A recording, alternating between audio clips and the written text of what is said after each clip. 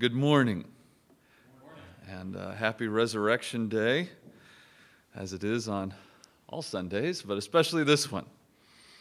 And we would like to have a special Sunday school today. Today we're kind of taking a break from our series, and we're going to talk specifically about the resurrection, but we're going to talk about it as it is a personal activity that happened for our sake. So we're going to the title of today's lesson is Justified by Resurrection. So we're going to kind of look at some of the interesting mysteries of it and maybe even get a little insight into it in a way that maybe we haven't had before. So I'm kind of excited about it, and I can tell you are too. And those of you watching online, I know you're excited too. So let's start with prayer, and then we'll get going. Dear Heavenly Father, we come before you eager to learn from your word, to learn what it was you wanted for us in our redemption, and how the sacrifice of your Son was part of that plan, and that through the power of the Holy Spirit, his resurrection has made us be able to partake in the blessing of being saved from sin. So, Lord, today we pray for your help as we go through these passages. Help us to understand and help us to really change us in our hearts, to make us think differently about you because of what your word says. So we ask these things in your Son's name. Amen. Okay, well, let's start out in 1 Corinthians 15, and then I'll give you a little something that I've been thinking about a long time, especially when I was younger. 1 Corinthians 15, starting at verse 16 and going to 17. This is Paul talking about the resurrection of Christ and how that relates to our resurrection in the last days. And he comes to a conclusion, kind of a logical conclusion about what he has just said. He comes to this. He says, "For if the dead are not raised, not even Christ has been raised. And if Christ has not been raised, your faith is worthless. You are still in your sins." So what does our faith, if I can put it this way, the entire understanding of Christianity itself relies on one specific event. And that event is Christ's resurrection, which makes the resurrection everything to us. Because without it, literally, our faith has no meaning. It's meaningless. It doesn't matter what you believe. It doesn't matter what you think God can do for you. If there's no resurrection of Christ, it doesn't mean anything. That's what Paul is getting at. All that doctrine, all the complexities of Scripture, everything has no meaning if Christ really didn't raise from the dead. Now, I want to speak to those of you that are younger, teenagers and younger, because I want to share with you a thought that I had growing up, and I'm sure this is a thought you have had. The thought is this: why did it have to be this way? In other words, Christianity seems weird. It seems weird because there's this entire culture of how something came about for us to be redeemed. So we have the story of Scripture, God's creation, and most people can follow that. Okay, God created everything. It makes sense. Then things get really weird because somehow man was able to sin and to break covenant. And now we're talking about things that, as a young person, just seems like a different culture to us, right? Well, to young people, I guess I'm not one of them anymore. But to young people, it just seems like a different culture. Covenant? What's breaking a covenant? Okay, so Adam disobeyed. Couldn't God just forgive him? Couldn't he just say, hey, you know what? We all make mistakes. Well, at least you guys do. And so I forgive you. Why couldn't it be like that? How is it possible that Adam's sin then just decimated the rest of us to be in the same sin he was? Well, that doesn't make any sense. And then, on top of that, in order to make everything right, you have God the Father and God the Son making a pact, what we call a covenant, that the Son will be sent to save us in this way of dying on the cross. But before all that, all these people in the Old Testament have to slaughter these lambs and these goats and then burn them, and then their blood is cast on this altar, but it only lasts a little while until they sin again. They got to do the whole thing again. What is all this about?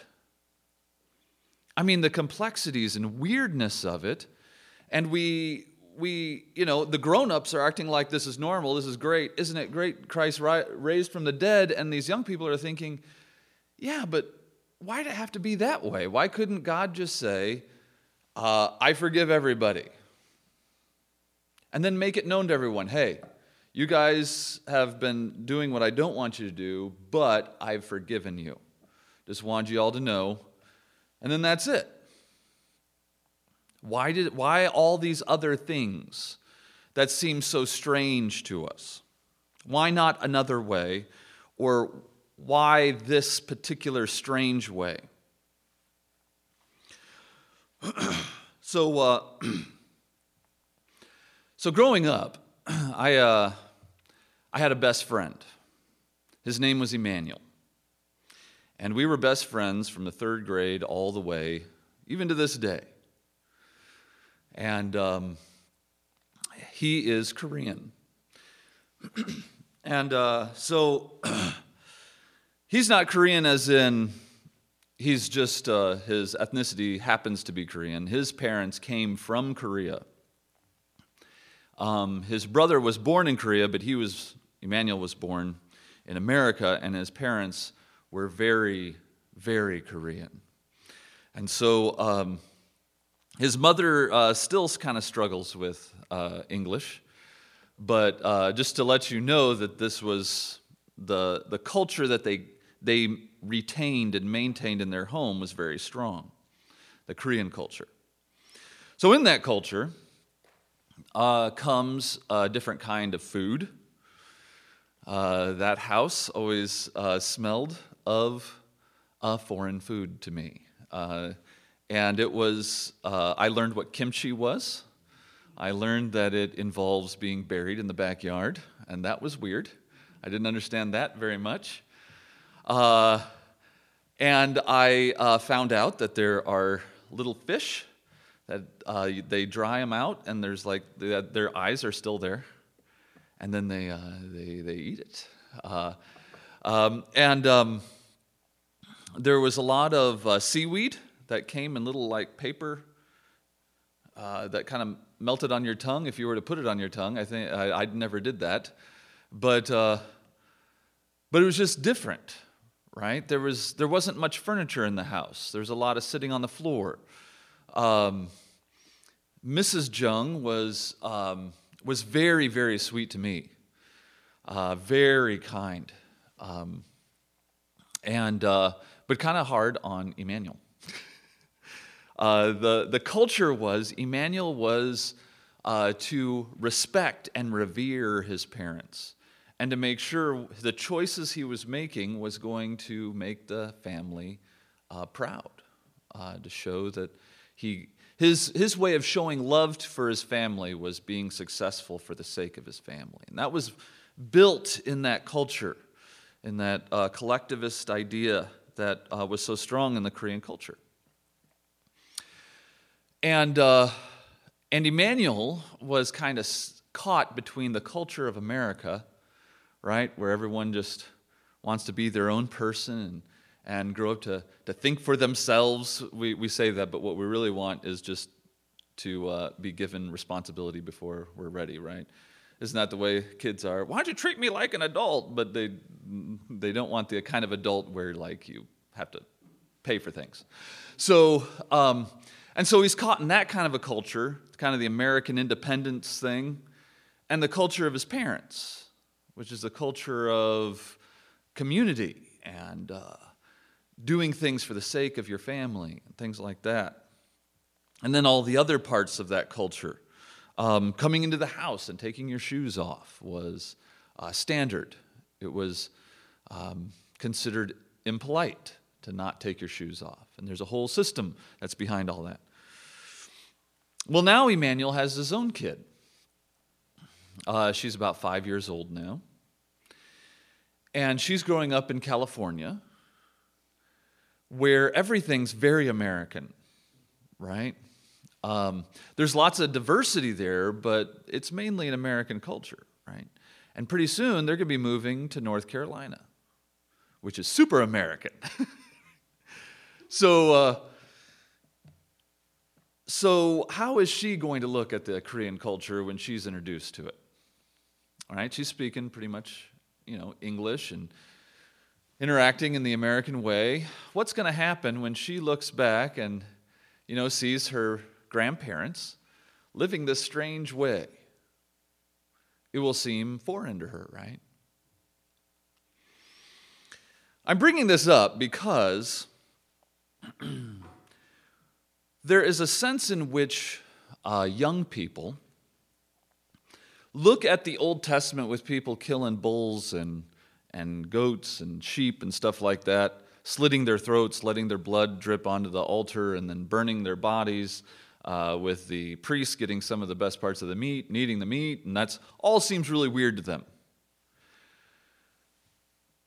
But what I want to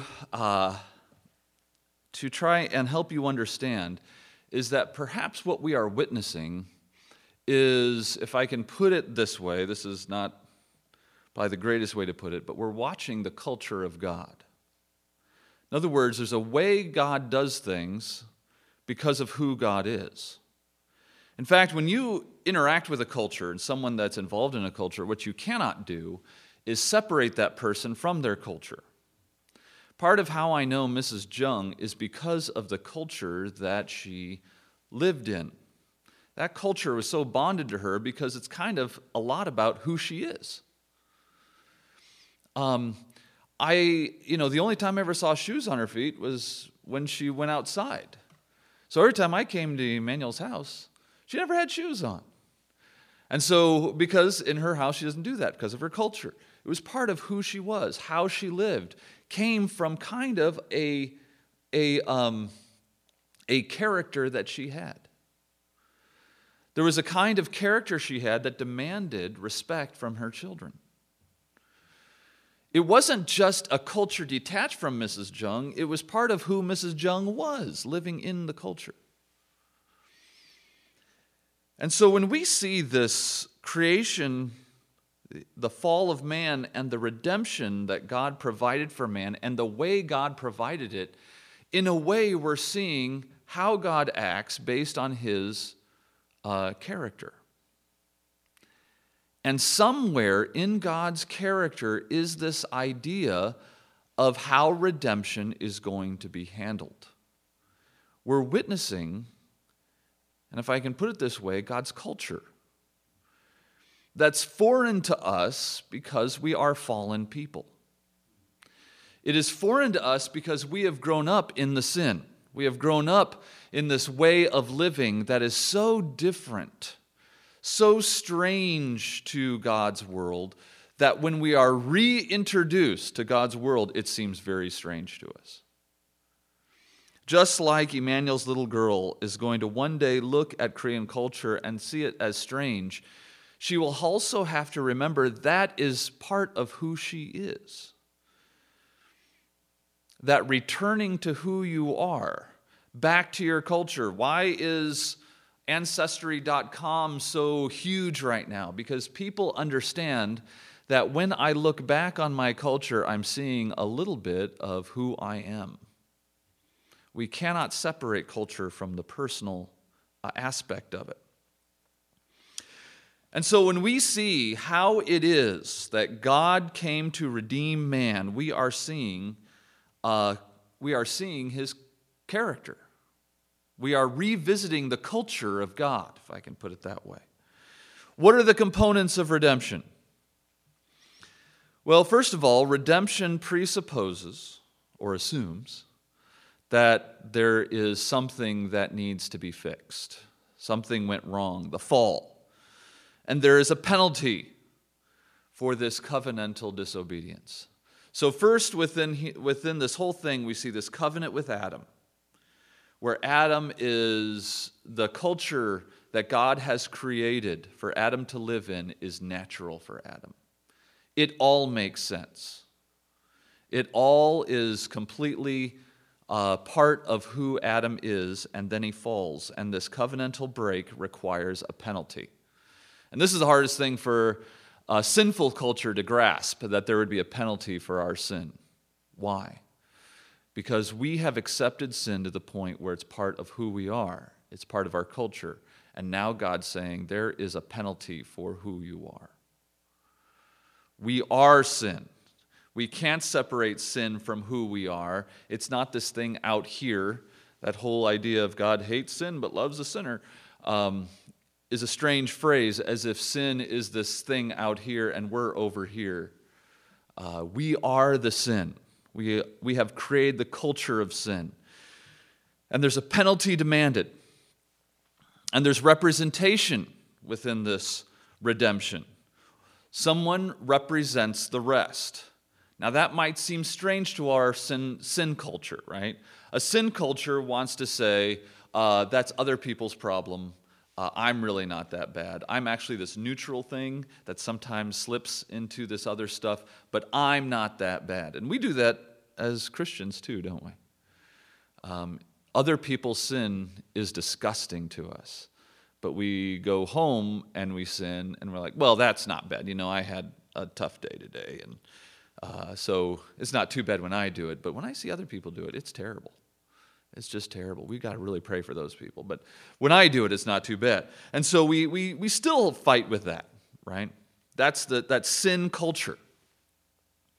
And so when we look, especially young people, when you look at this idea of representation, that Adam represented us to the point where we were sinning with him, seems like a strange thing but that's because of our sin culture. It's not because of reality. In reality, that's everything.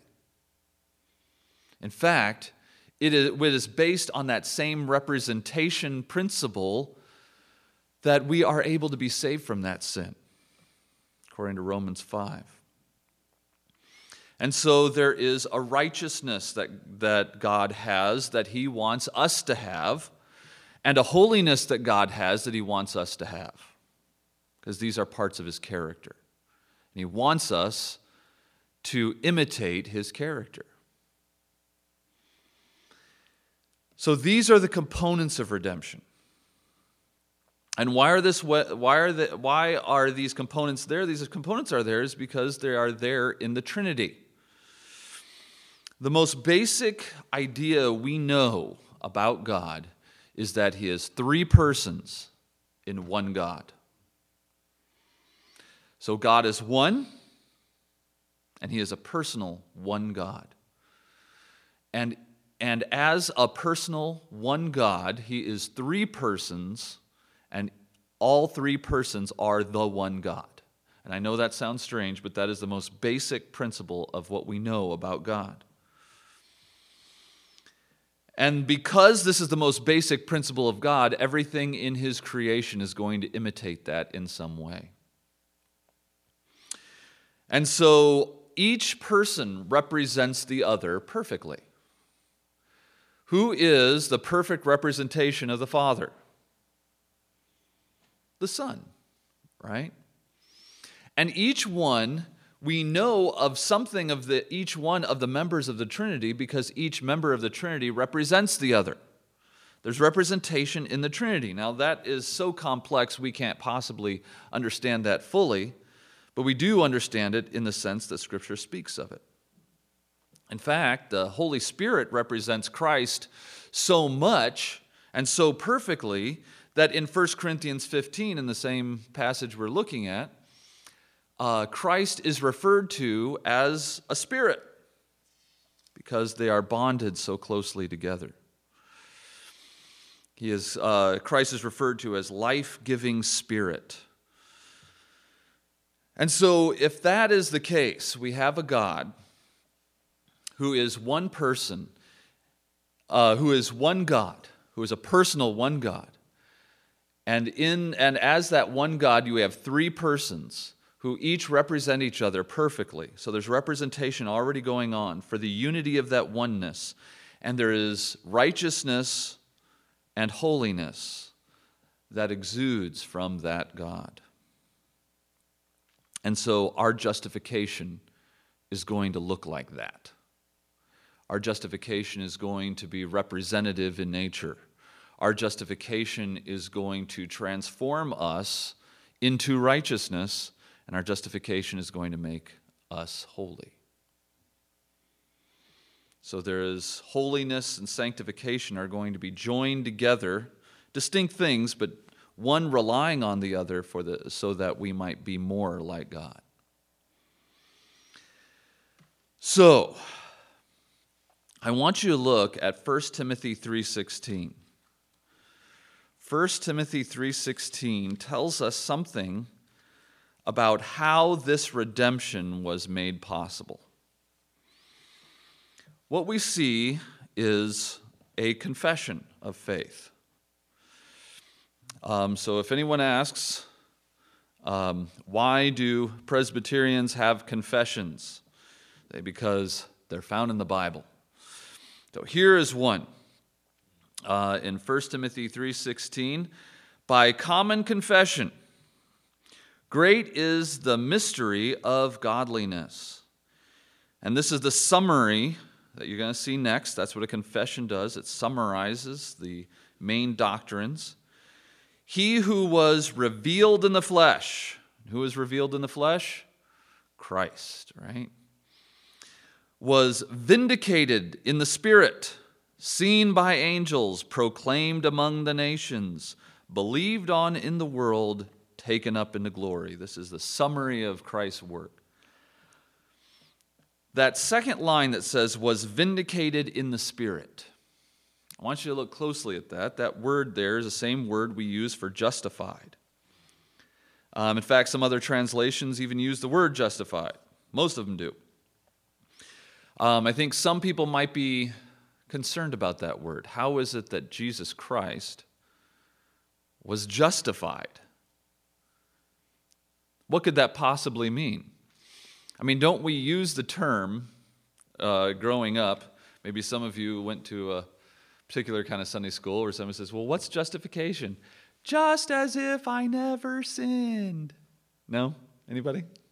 Okay, well, you didn't grow up in my Sunday school. So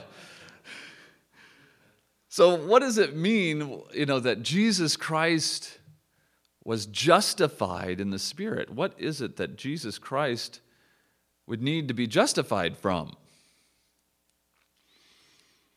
Well, first of all, we need to know what it means to be justified. What would you say would be a quick definition of the word justified?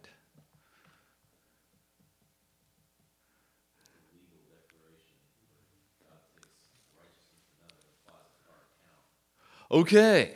It is, what Chuck said was, it is a legal declaration of taking the righteousness of one and placing it on the count of another. And for us, that's exactly what it is. In a general sense, to be justified, like Chuck was saying, is to be declared righteous, a declaration of righteousness. So we have this sacrificial system. And again, we have to remember the sacrificial system is telling us something about the character of God. It might seem foreign to us in our sin culture to have a sacrificial system. The Old Testament might seem distant to us because we have been born and raised in sin. But when you look back at the Old Testament, hopefully what you're recognizing is part of your heritage. That as a Christian, part of your heritage is a time when the church was to take these animals and sacrifice them as a shadow of what is to come. Because in the character of God, life is demanded for the pardon of those who are in sin. Now that might seem strange to us because of the culture we have grown up in, but this is the culture of reality that we're talking about. The culture of reality is when God's character is best displayed out in the world.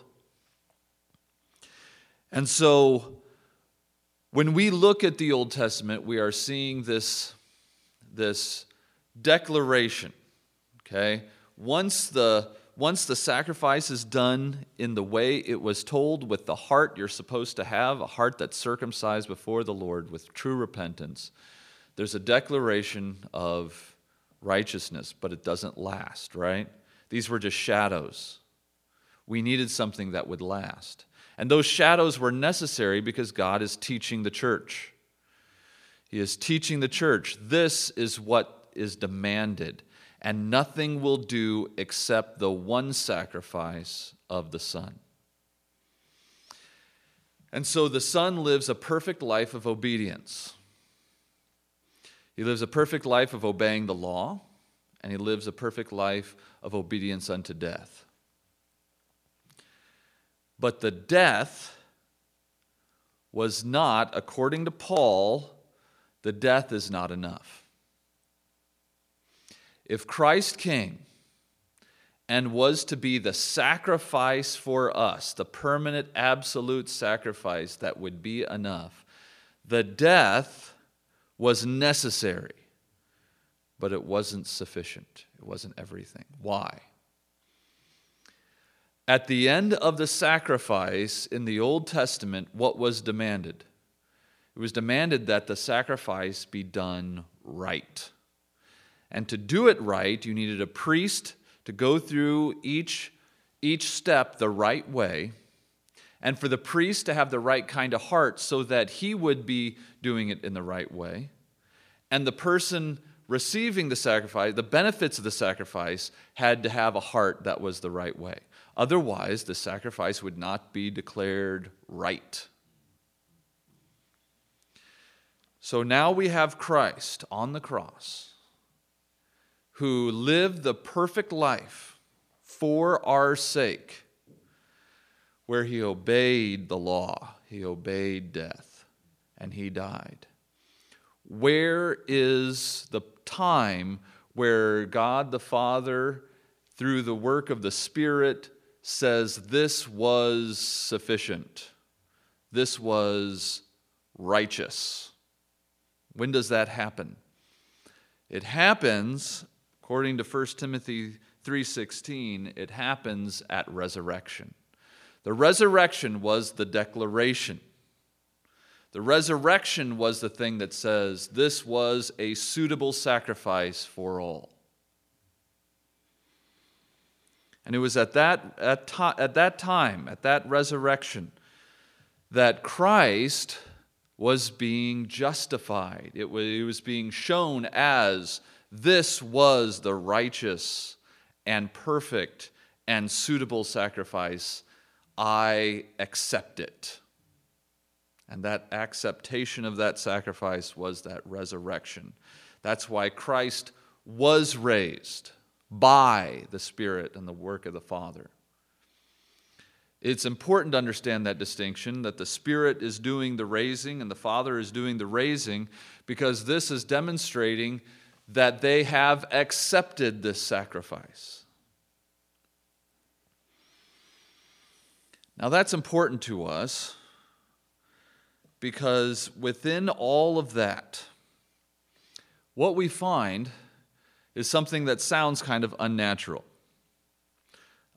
We grow up as Protestants, trying to reject the way that Catholics have talked about their salvation, which is a works-based salvation, right? We grow up as Protestants saying you don't get to heaven by works. Well, actually, we got to be careful how we say that. You do get to heaven through works. Works have gotten you into heaven. They're just not yours, right? They're Christ's work is what makes that sacrifice acceptable. So it's Christ's justification that we look to. Now, how is it that we are justified? And this is something that Chuck brought out. Christ's justification is now placed on our account.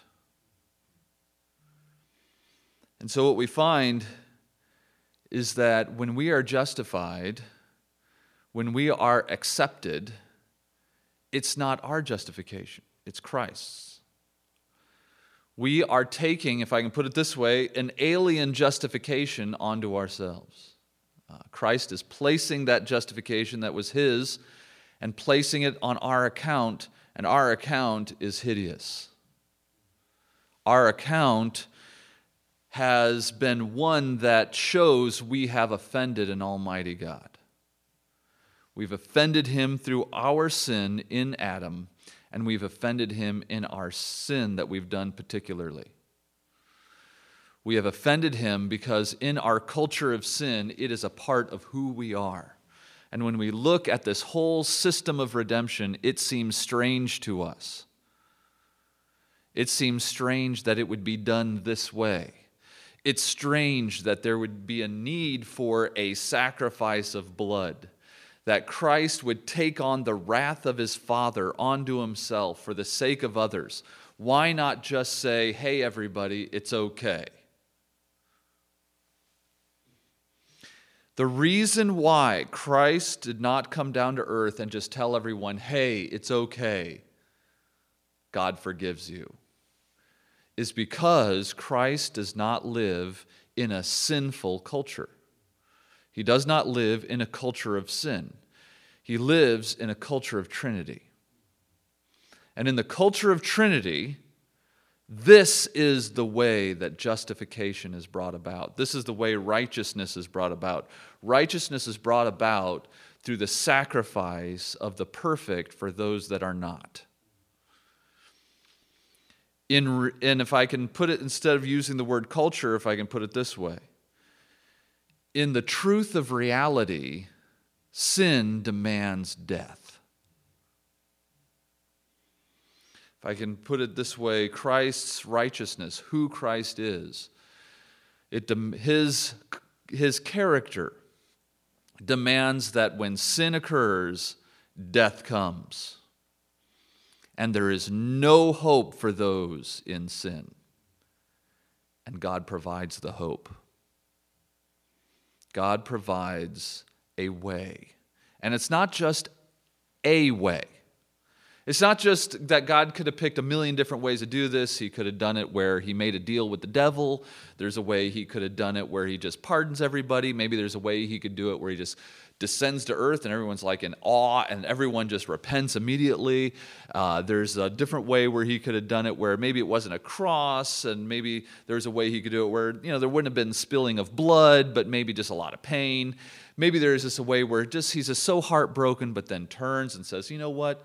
I'm going to overcome my heartbreak feelings and love everybody, and everyone gets to go to heaven. As if this way was just one of many arbitrary ways God could have redeemed his people. What I am telling you is, according to Scripture, this is the way that reflects the character of God to us. And the only reason that this way that he did it would seem strange to us is because we have grown up in a culture of sin. And that culture of sin has made all of this seem strange. And the only way that this would be appalling to us is because we are still wedded to our culture of sin. And it would seem appalling to us because we are, if I can put it this way, still in the raptures of our adultery. The only way that we look at creation, fall, redemption, and we understand the redemption being the way that that God works in his triune nature is if we recognize this redemption as home, where we recognize it as who we really are. I want you to look at Colossians 1.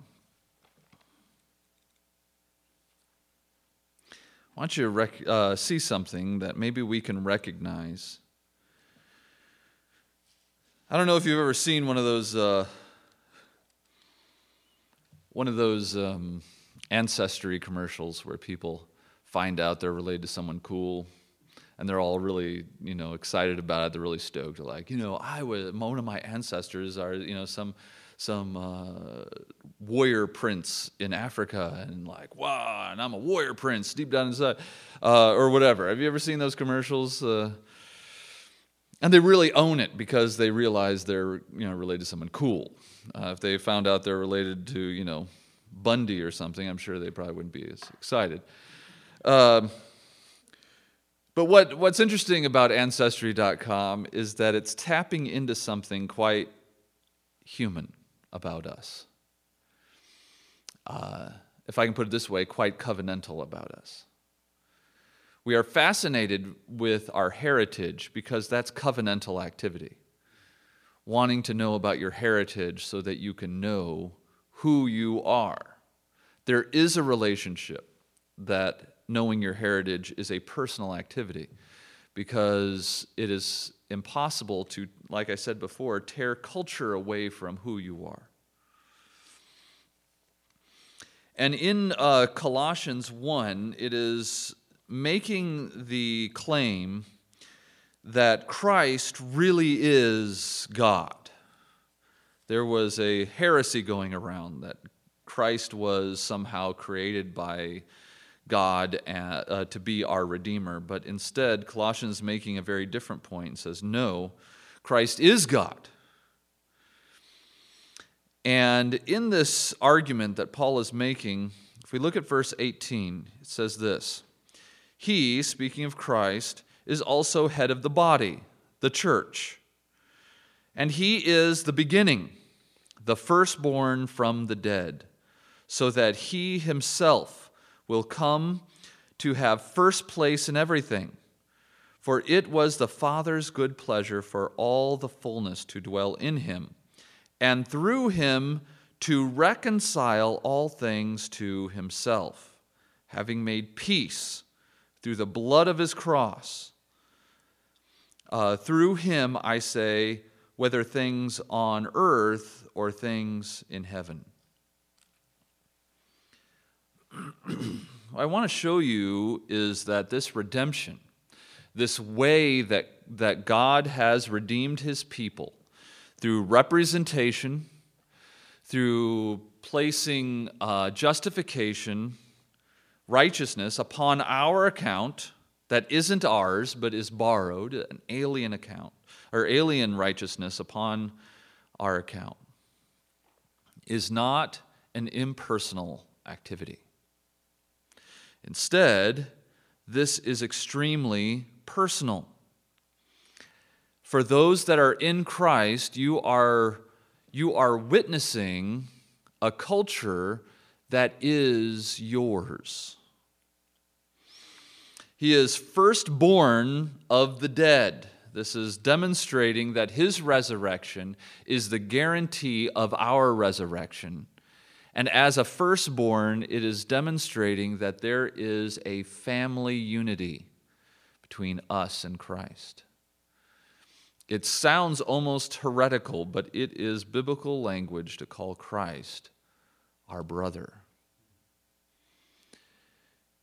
although you might have grown up in a sinful culture, in a culture of sin, what is happening in Colossians 1 is helping us see that our true heritage is in Christ, because we are covenantally united with him as our brother, and in him are all the benefits of this redemption. Because in him we are being reconciled back to our Father. Now that is what is real. What we find is the life we have been living in our sin culture is the fake life. What we find is that it is unnatural to think that sin could be forgiven outside of death and sacrifice.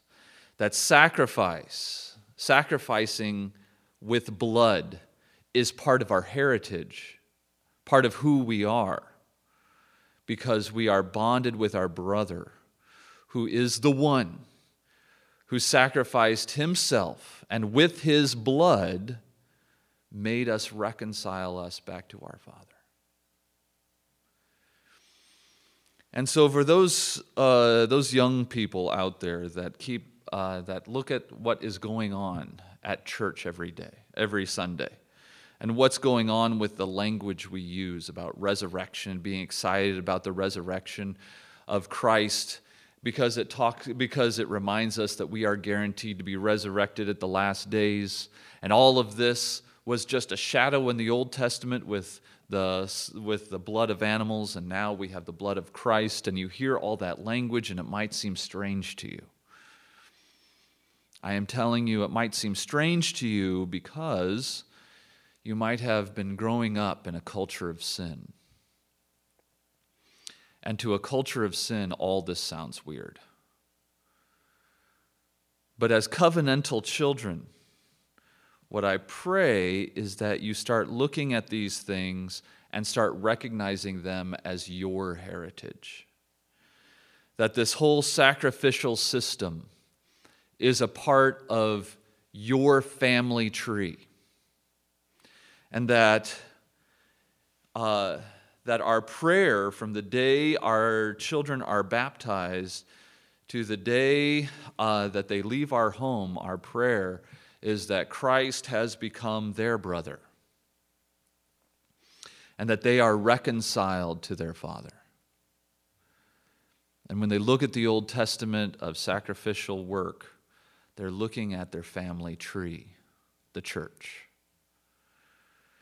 And as the church grew in its maturity, at last Christ came and made a single sacrifice for all that would bring all of his people in and make them reconciled to his Father, as he is the head of the body, which is the church, which is our family. And in that family, we find a true love for each other because of our brother in Christ, or because of our brother who is Christ, that has made propitiation, who took on the wrath for our sin. It is personal. We celebrate it because it is our heritage that God has made in our life and made us part of the family of God. So I hope that sticks in your mind as Andrew comes and gives us the word, that the celebration of the resurrection is a personal act for our benefit, so that the family of God would include us, and that this is part of your heritage.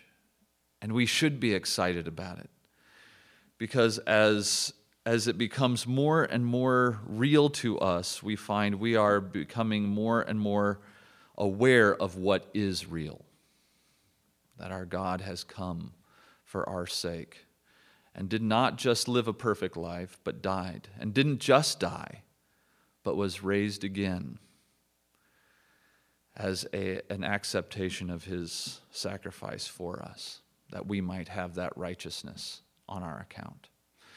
Let's pray. Dear Heavenly Father, we don't even know how to begin to give thanks to you.